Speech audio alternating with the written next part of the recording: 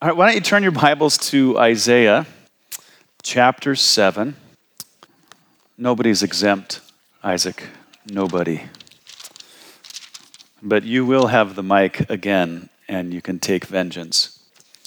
All right.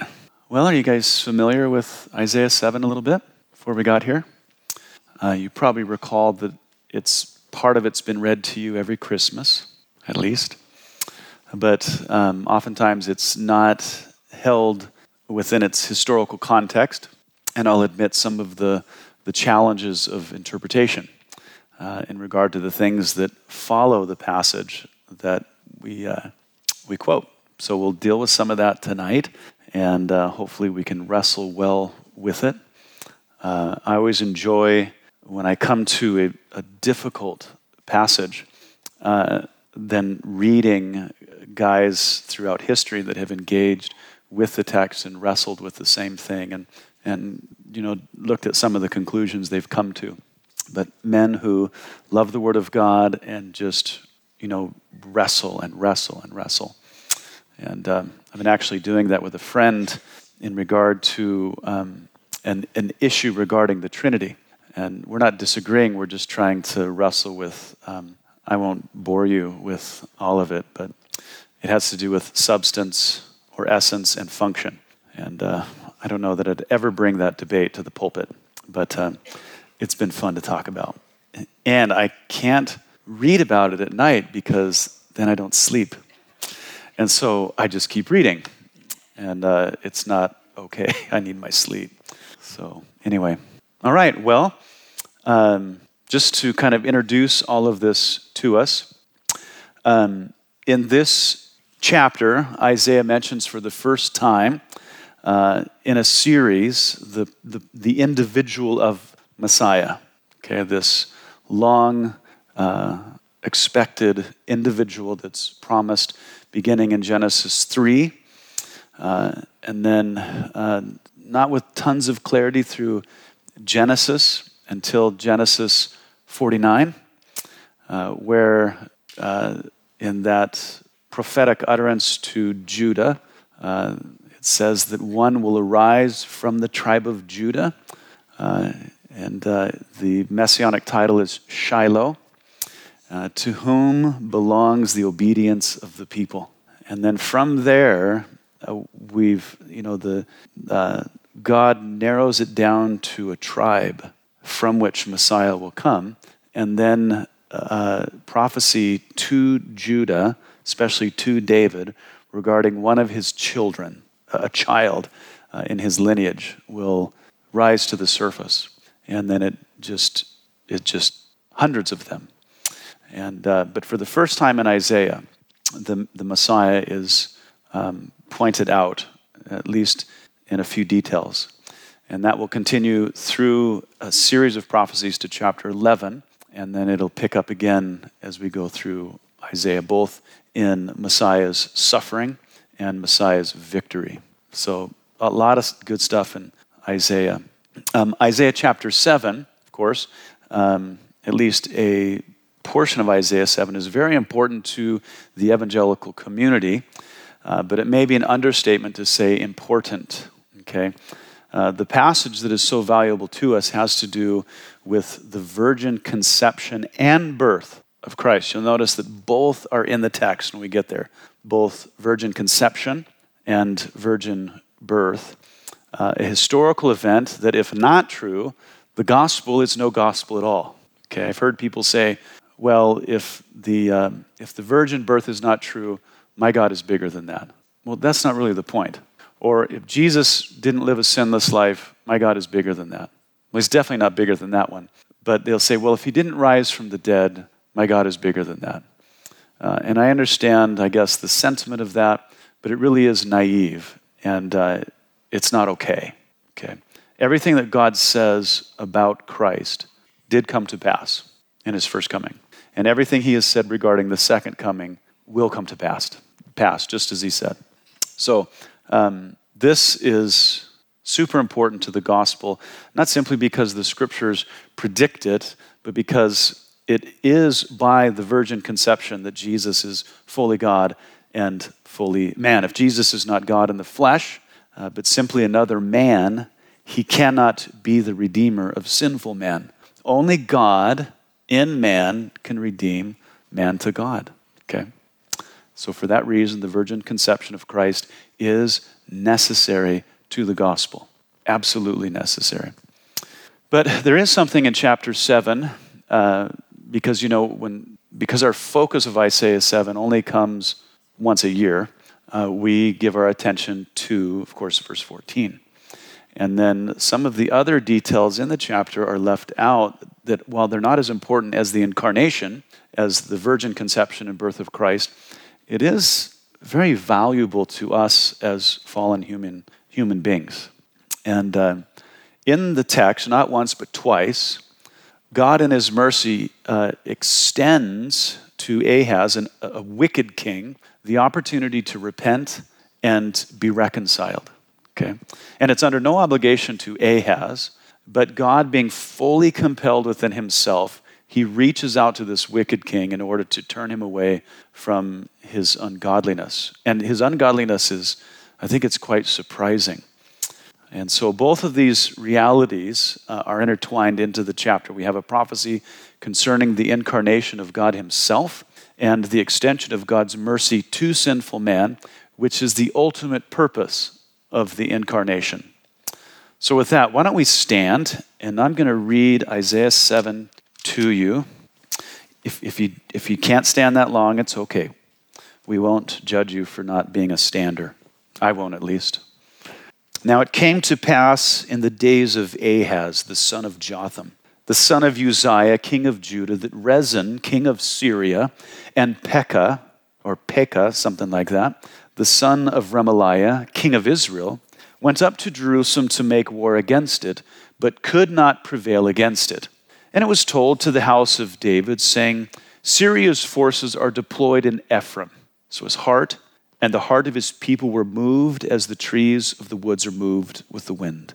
Then the Lord said to Isaiah, Go out now to meet Ahaz.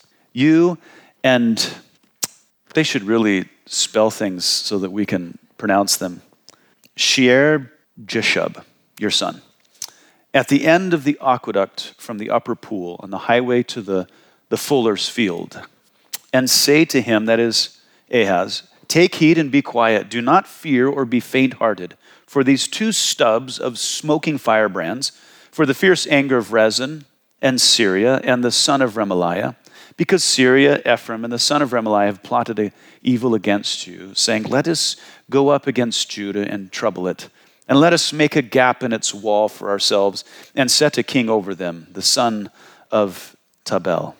Thus says the Lord God, It shall not stand, nor shall it come to pass. For the head of Syria is Damascus, and the head of Damascus is Rezin. Within 65 years, Ephraim will be broken, so that it will not be a people. The head of Ephraim is Samaria, and the head of Samaria is Remaliah's son. If you will not believe, surely you shall not be established. Moreover, the Lord spoke again to Ahaz, saying, Ask a sign for yourself from the Lord your God. Ask it either in the depth or in the height above. But Ahaz said, I will not ask, nor will I test the Lord. Then he said, Hear now, O house of David. Is it a small thing for you to weary men?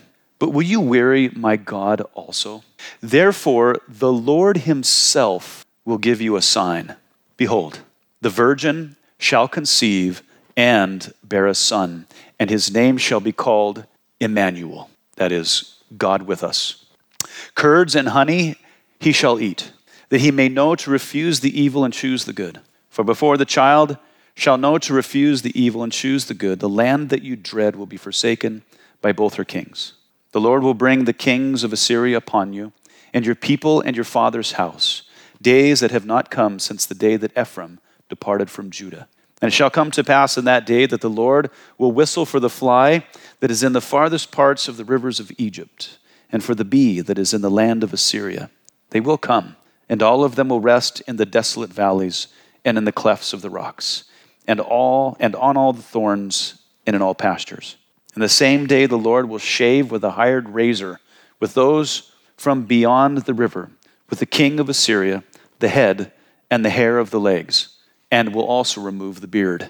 It shall be in that day that a man will keep alive a young cow and 2 sheep. So it shall be, from the abundance of milk they give, that he will eat curds. For curds and honey everyone will eat who is left in the land. It shall happen in that day that wherever there could be 1,000 vines worth 1,000 shekels of silver, it will be for briars and thorns. With arrows and bows and bows, men will come there, because all the land will become briars and thorns. And to any hill which could be dug with the hoe, you will not go there for fear of briars and thorns, but it will become a range for oxen and a place for sheep to roam.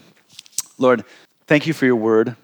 And Lord, I thank you that out of this pronouncement of judgment comes the hope of Messiah. And it's almost as if it's said in passing, but it's not. And from here it just builds into this portrait of who you will send to be the Savior of the world. Lord, I pray that you'd help us to understand and that you'd encourage us in our faith, Lord. In Jesus' name, amen. All right, go ahead and be seated. So there's a lot there. Let me give you the gist of the historical narrative, and then we'll look at our 2 points that I talked about concerning Messiah and the extension of God's mercy. So the historical context is in 734 BC, Rezin, that is the last king of Syria. We're going to have to make a distinction between Syria, which is Aram, and Assyria. So Rezin, he's the last king of Aram. And then Pekah, he's the second to the last king of Israel. Those two formed an alliance against Ahaz, the king of Judah. So just to be clear, the northern king of Israel, which is called Ephraim in our text, makes an ungodly alliance with a pagan king of Syria, of Aram. And they want to overthrow the king of Judah. Now, if you want to get a fuller narrative of the story, it's found in 2 Kings 16. So they want to dethrone Ahaz. They want to, of course, install a king of their choosing who will be under their control. The intended vassal or puppet king was the son of a man named Tabel. His identity is unknown. When Ahaz and the people of Judah discovered the intentions of this alliance, of course, they were afraid. So the Lord sends Isaiah the prophet, to Ahaz to ensure him that this alliance against you is going to fail. It's going to fail. I'm going to intervene. Now, bringing this news to Ahaz was purely an act of God's mercy toward him, purely, because Ahaz is one of the most evil kings that ruled over Judah, He rejected the God of Israel, and he sacrificed his son to the idol Molech, And then he worshiped a multitude of idols. And instead of trusting God to deliver Judah, what he decides to do is he's going to pay the king of Assyria to attack Damascus, which is Aram, And then if he can take down Rezin, the king of Aram, then that will demolish all of the plans of the northern king of Israel. The other wicked thing that Ahaz did was he wanted to appease the king of Assyria.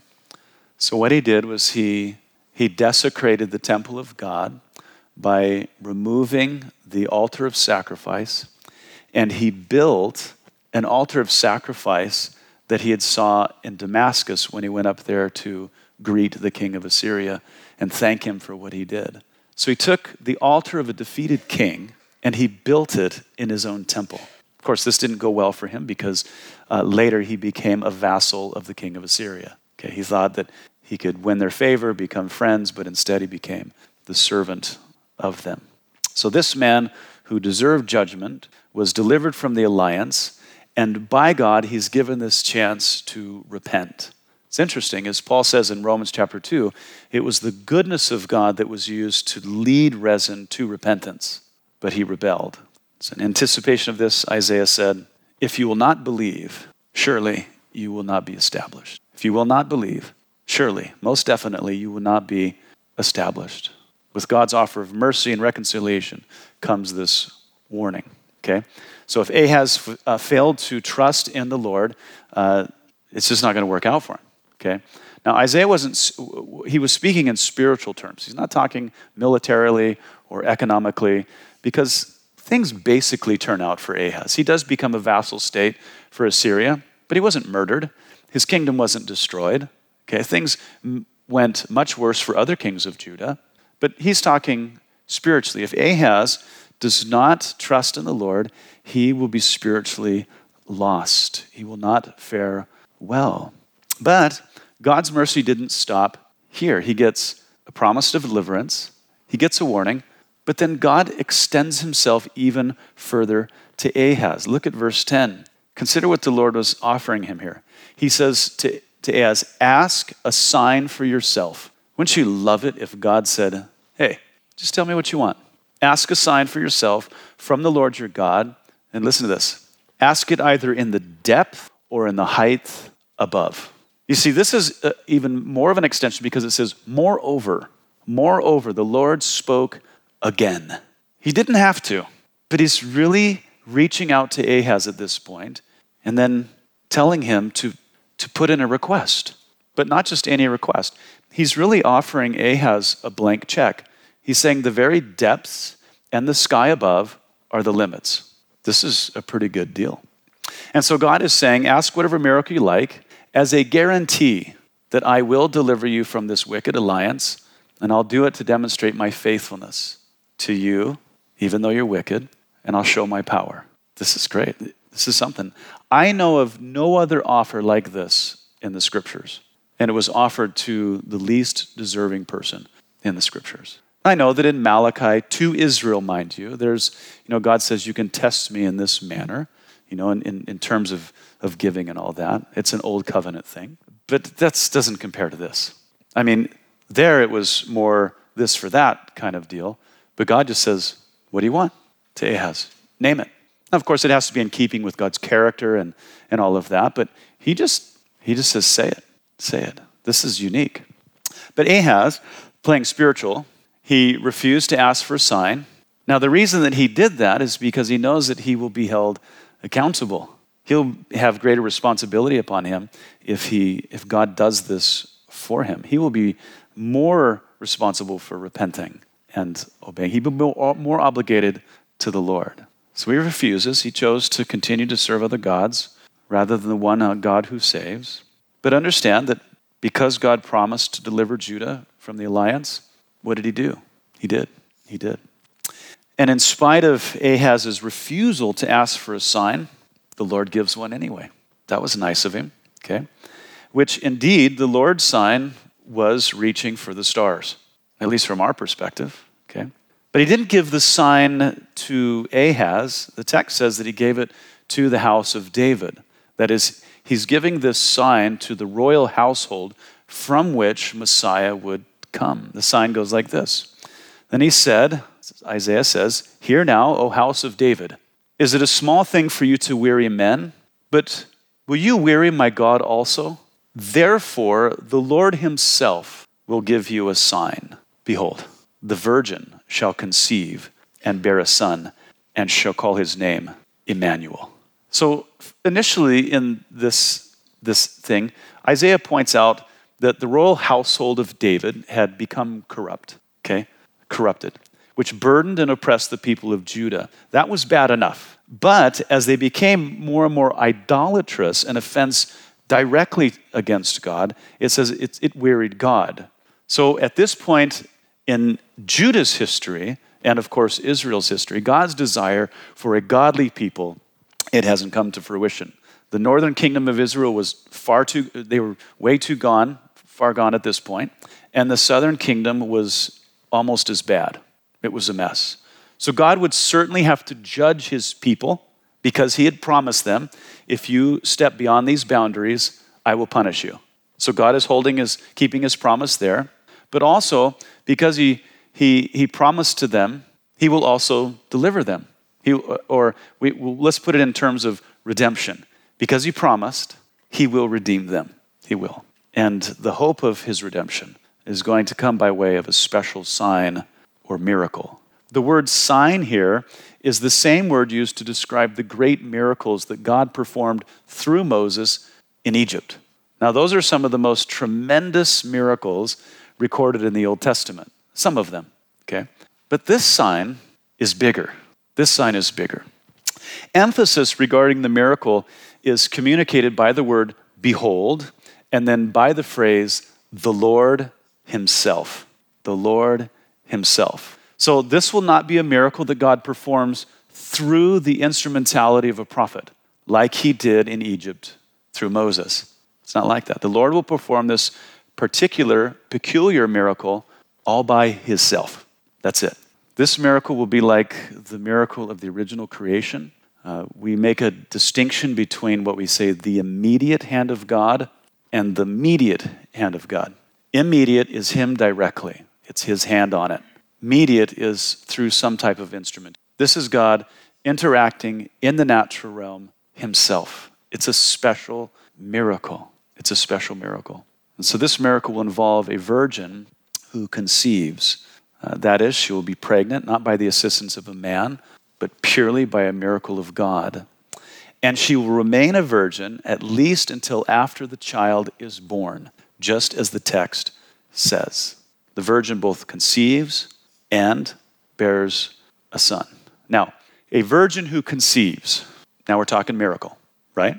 We're talking miracle. Even at that time, a virgin birth would be considered a great miracle.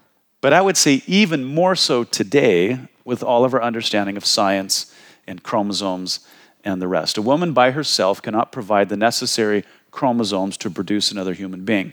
Now, of course, she could potentially be cloned from her own cells, but that would only make another woman. Well, how does that conflict with the text? We're talking about a boy, okay? And I know that is hard to distinguish from anymore today, but those lines actually exist, okay? It's going to be a male child. Now, her egg, of course, would only provide 23 chromosomes, which is not enough to produce another human being. Another set is required to make the child, and that's where the miracle comes in. God himself will have to create those 23 chromosomes, and then those chromosomes will have to be joined to the virgin's. God is saying, this is the guarantee of my redemption. The virgin will conceive, and she will bring forth a son. Now, this, of course, has specific fulfillment in the life of Jesus.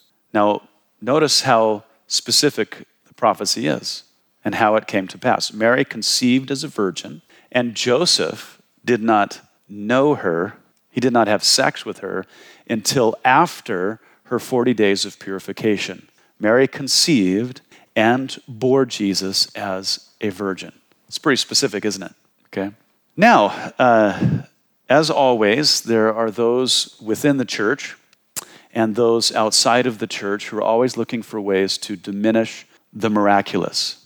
So I think it's necessary to talk about that at this point. Some have said that the Hebrew word for virgin actually means young woman, implying that she's just a normal, married young woman who gets pregnant, because that's a huge miracle these days, okay? But the justification for translating the word as young woman creates a number of logical and exegetical absurdities. First, I don't know if you can write this fast. You probably can't, so just pay attention, okay? I can get them to you later. If this is just a young woman who gets pregnant, there's no miracle. There's nothing to behold.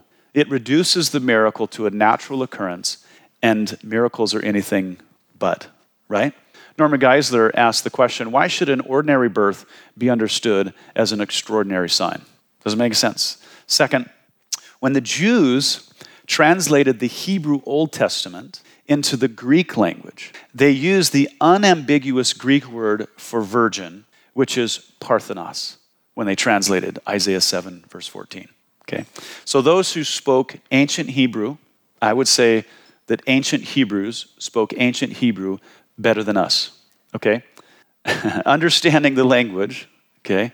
And they translated this as virgin and not young woman. The Septuagint says parthenos, okay? And what is notable about these ancient Hebrew scholars is that they did their translation over 100 years before Jesus was born. So these aren't Christian Hebrews. So they didn't have a motive to defend Christianity or the virgin birth of the Messiah per se. They translated the term according to what it meant and according to the sense of the passage. Okay. Third, that was 2. This is 3. When the Holy Spirit inspired the New Testament, he used the same unambiguous word for virgin in Matthew chapter 1, verse 23 in the Greek, parthenos, okay? When he quoted Isaiah 7:14. So even the Holy Spirit believed that the word should be translated or understood as virgin. Now, I'm no scholar, but I think that the Holy Spirit's understanding of Hebrew is better than the ancient Hebrews, right? I think so. Fourth, in the New Testament, Matthew says that Jesus was conceived in the virgin womb of Mary as the fulfillment of 7:14. If the Holy Spirit says that Jesus' virgin conception is a fulfillment of one of his own prophecies, that word must be translated and understood as virgin. Fifth, in the Old Testament, this word always means a young unmarried girl, but the context everywhere in the Old Testament indicates that these unmarried girls are virgins who are of age to be married, just as we see with Rebekah in Genesis 24:43 through 45. The word always refers to a young, unmarried woman who is a virgin, just like Mary. So, in keeping with the context, and the only way the biblical authors used the word, and the only way that the ancient Hebrew scholars understood the word, and in keeping with Isaiah's words that this will be a miracle, let's just be safe and translate the word as virgin. Fair enough? Okay. Now, some say that Emmanuel, which means God with us, was fulfilled by the birth of Isaiah's second son, Mahar-shalal-hash-baz. Don't do that to any of your children, okay? That's in chapter 8. Well, there's some serious problems with this interpretation. Problem 1, Isaiah's wife was no virgin. Mahar-shalal-hash-baz was her second son. That doesn't work, does it? Okay. Problem 2, the child was not named Emmanuel. Problem 3, this would be a self-fulfilled prophecy. You can't predict something and then fulfill it yourself and call it prophecy. God said that he would bring this miracle about by himself. Okay, problem 5, it was no miracle for Isaiah's wife to conceive. Chapter 8, verse 3 says that Isaiah had intercourse with his wife. Okay, and then 9 months later, Mahar-shalal-hash-baz was born. Okay, problem 6, this is a weird interpretation that is laughable and would never have been recorded in the scriptures as a fulfillment of a sign. There is nowhere in scripture where something is prophesied in the text and then later fulfilled that is this stupid. I'm serious, okay? At the fulfillment of prophecy, we always get the sense of the miraculous, always, without exception, okay? Yeah. Problem 7, that interpretation implies that every pregnancy is a sign, and they are not, okay? Now, the prophecy continues. It says, curds and honey he shall eat, that he may know to refuse the evil and choose the good. Now, the reference to the diet of the virgin-born child seems strange, but it does have literal fulfillment in history. Curds and honey are foods eaten by those in poverty or those who have fallen on hard times, okay? As we know, Jesus was born homeless. Is that true? Okay, he was born into poverty. The city of Nazareth was a poor community. Jesus' father was a carpenter, so he was born into poverty, and he was raised in poverty, curds and honey. But what does the last part of the verse mean regarding, good and evil in relation to his diet? It's a weird statement, isn't it? Okay, yeah. It seems to be saying that by the time he is old enough to discern between good and evil, or good taste and bad taste, he'll be eating curds and honey. Now, it's actually hard to interpret what is meant by the terms good and evil because those two words have such broad usage in the Hebrew. We're talking, it can be applied to just tons of things. It may simply be referring to food because those two terms are used in Jeremiah 24:2 when referring to two different baskets of figs. One basket of figs is yummy. The other basket is so nasty that they can't be eaten. Okay, same two Hebrew words. The two terms are also used to describe positive and negative circumstances that have no moral implications at all. You get what I'm talking about? Okay. It's possible that our text is referring to a time when the child will be able to discern between good foods and bad foods. That may be what is indicated in the next verse. It says, "For before the child shall know to refuse the evil and the good, the land that you dread will be forsaken by both her kings." Another viable translation is, before the child has an opinion about the foods he eats. Have you noticed that your children develop opinions about foods when, from like ages 1 to 3 or 4, they start, you know what I'm talking about? So before the child has an opinion about the food he eats, the land that you dread will be forsaken by her kings. Or the text could be saying, before the child is able to exercise moral discernment, the land that you dread will be forsaken by both her kings. Either way, this child is going to be young, possibly, when the land that Ahaz dreads is forsaken by both her kings. And we're going to come back to that in just a second, possibly. Okay. Of course, the land that Ahaz dreaded was Ephraim. That's the northern kingdom of Israel. And then Syria. Now, within 3 years of this prophecy, Damascus had fallen to Assyria. And therefore, both Syria and Ephraim ceased to be a threat to Ahaz and Judah. 13 years later, Samaria, the capital of Ephraim, also fell to Assyria, and they were no more. Okay, they were scattered throughout that empire. So while Ahaz got Syria and Ephraim off his back by paying Assyria, as we said earlier, he became the vassal state of Assyria. He was paying them tribute. Now, at this point, a difficulty in interpretation comes up. Who cares about discerning good and evil or good food and bad food when it comes to this? Both are talking about a short period of time, okay, like a couple years. It's this next thing that is difficult. It's regarding the child's relationship to the downfall of Ephraim and Syria. If the downfall of these nations occurred in the near future, how do we explain the child being born over 700 years later when he was supposed to be very young when the nations were overthrown? Shouldn't he have been about 3 years old by the time Damascus was defeated? This is the challenge of interpretation that I was talking about among scholars. Okay, so I've been engaging with a number of them and how they've just wrestled with this over the years, and I think it's always healthy when guys just wrestle with the scriptures. Let me give you the two interpretations over the centuries that have risen to the surface. Fair enough? Or would you like all of them? Okay. One group of scholars says that there's a dual fulfillment regarding the child. A dual fulfillment. Not that there's two messiahs, there's just two different children. There's a child born in the near future and one in the distant future who would be Christ. Therefore, at the time the prophecy was given, there was indeed a girl who was a virgin, but after the prophecy, she got married, conceived, and bore a child.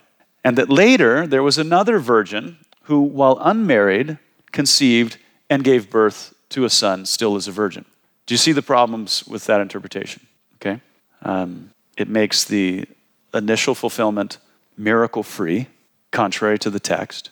There's no sign to speak of, and no child is called Emmanuel in fulfillment of the prophecy until Jesus himself. So this interpretation, I think, is difficult to swallow, as most dual fulfillment interpretations are. Okay, I know there's many type and anti-type things in Scripture, which we'll have to get into later, but dual fulfillments, I really wrestle with them. And I used to be all into it early on when I was into prophecy and everything. I'm not that way anymore. I struggle with dual fulfillment prophecies because they have to be the same because of the specifics of the prophecy itself. And we don't have two virgin-born children named Emmanuel. Amen? We have one. There can only be one. Okay? Now, the other interpretation that has risen to the surface is more difficult in the way that it's addressing the text. But I still think there's exegetical justification for it. And maybe some more refining needs to be done with it. So other scholars point out that this prophecy was, of course, not made to Ahaz personally, but to the future generations of David's lineage, as verse 13 indicates. So the prophecy of the child has to do with the distant future, and the prophecy about the fall of Damascus has to do with the near future. Now, how does that work? Okay.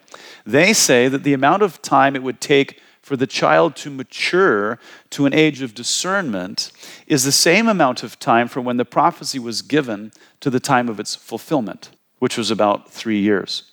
In other words, just as it would take the child about 3 years from conception to an age of discernment, it would take 3 years from the giving of the prophecy to the fall of Damascus. Now that interpretation honors the nature of what is promised in verse 14, and it eliminates the need for a dual fulfillment. It's a difficult way to do it, but some very respected scholars, especially Hebrew scholars, they don't have as much difficulty as I do with that, okay? This interpretation, of course, doesn't remove the difficulty of interpreting verse 16, but it does provide an interpretation that is consistent with the rest of what is revealed in the scriptures. Okay, it's when we talk about the overall biblical context, this is the one that is in keeping with that. Christ is the only one that fulfills this prophecy. And we can be certain of that because the Holy Spirit tells us that this is the interpretation of Matthew or of Isaiah 7 in Matthew 1. Here's the text. It says, "So all this was done that it might be fulfilled, which was spoken by the Lord through the prophet, saying, Behold, the virgin shall be with child and bear a son, and they shall call his name Emmanuel," which is translated, God with us. That's the Holy Spirit telling us what that prophecy meant, okay? Now, I think it's important at this point to read through the historical narrative to get a full grasp of how all this came together. And I know it's not Christmas, but I want you to bear with me, okay? You don't have to stand up. But listen to the language of the narrative in the New Testament in relation to the prophecy in the Old. Now, in the 6th month, the angel Gabriel was sent by God to a city of Galilee named Nazareth, to a virgin betrothed to a man whose name was Joseph of the house of David. The virgin's name was Mary. The Parthenos, her name was Mary. And having come in, the angel said to her, "Rejoice, highly favored one. The Lord is with you. Blessed are you among women." But when she saw him, she was troubled at his saying and considered what manner of greeting this was. Then the angel said to her, "Do not be afraid, Mary, for you found favor with God. Behold, you will conceive in your womb and bring forth a son, and shall call his name Jesus. He will be great and will be called the Son of the Highest. And the Lord God will give him the throne of his father David, and he will reign over the house of Jacob forever. And of his kingdom there will be no end." Then Mary said to the angel, "How can this be, since I do not know a man?" She loved those biblical phrases. And the angel answered and said to her, "The Holy Spirit will come upon you, and the power of the Highest will overshadow you. Therefore also the Holy One who is to be born will be called the Son of God." That's Luke 1. And then in Matthew we read, "Now the birth of Jesus Christ was as follows. As his mother Mary was betrothed to Joseph, before they came together, she was found with child of the Holy Spirit. Then Joseph, her husband, being a just man and not wanting to make her a public example, was minded to put her away secretly. But while he thought about these things, behold, an angel of the Lord appeared to him in a dream, saying, 'Joseph, son of David, do not be afraid to take to you Mary your wife, for that which is conceived in her is of the Holy Spirit, and she will bring forth a son. And you shall call his name Jesus, because he will save his people from their sins.' So all this was done that it might be fulfilled, which was spoken by the Lord through the prophet, saying, 'Behold, the virgin shall be with child and bear a son, and they shall call his name Emmanuel,' which is translated, God with us. Then Joseph, being aroused from sleep, did as the angel of the Lord commanded him, and took to him his wife, and did not know her until she had brought forth her firstborn son, and he called his name Jesus." Exactly as the prophecy said. So after they got married, before Jesus was born, he did not touch her. Jesus was conceived when she was a virgin, and she was still a virgin when he was born. Isn't that great? Yeah. So with all of the evidence, with all of this, the same words that were spoken to Ahaz, I think are appropriate here. If you do not believe, you will not be established. If you do not believe. God has sent his Son into the world to save all those who repent and trust him. Amen? All right, now early in chapter 2, I mentioned that as we study eschatology, that is, events concerning the last days, it's like having a blank canvas. And as we gather information from the scriptures, we apply that information to our blank canvas as if the information were paint, okay? And the more information we gather, the more our eschatology comes to shape on this canvas. Well, the same thing is true when we study the identity of the Messiah in the Old Testament, okay? So just from the book of Isaiah, we can apply to our messianic canvas that the Messiah will be born of a virgin. So, standing in the Old Testament era looking forward, we're trying to gather all the facts. We're trying to paint this picture of who the Messiah will be. We're looking for a virgin-born child who will be a man that will be born in poverty and that he will be literally God with us, right? Now, as we said earlier, the mention of Messiah here in Isaiah 7, it's the first time, but it's the first time in a series of prophecies that will continue through Isaiah 11. And as we continue through Isaiah, we're going to come across a number of prophecies specific to Christ that will add a portrait of who the Messiah would be. But it'll also, at the same time, add to our canvas of eschatology, right? Because Jesus is both the suffering servant at his first coming, and he's the conquering king at his second coming. The same person, two advents, and two different missions. In his first coming, he came to save through suffering. At his second coming, he comes to rule and judge. Amen? All right, we'll go ahead and stand up, and we will hit, in the next few weeks, those series of messianic prophecies until we finish in chapter 11. My favorite is the one that we find in chapter 9. Good times. Let's go ahead and pray. Well, Lord Jesus, indeed, you are the virgin-born Son of God. And Lord, you came to save. And we thank you, Lord, that you did indeed come just as you promised. And as we go further on in Isaiah, just as you promised, you would bear the sins of the world. You would bear my sins personally. And that you'd take my judgment, my punishment upon yourself. And that you'd deliver me from the wrath which is to come. Lord, thank you. I pray, Lord, that as we go through all of this messianic prophecy, that we would have a greater vision of you, a greater appreciation of prophecy, Lord, of your word. And Lord, we would just learn to trust you more, to be better worshipers, Lord. So Lord, thank you. I thank you for my church family. Just pray that you would bless them and you encourage them in their faith. In Jesus' name, amen.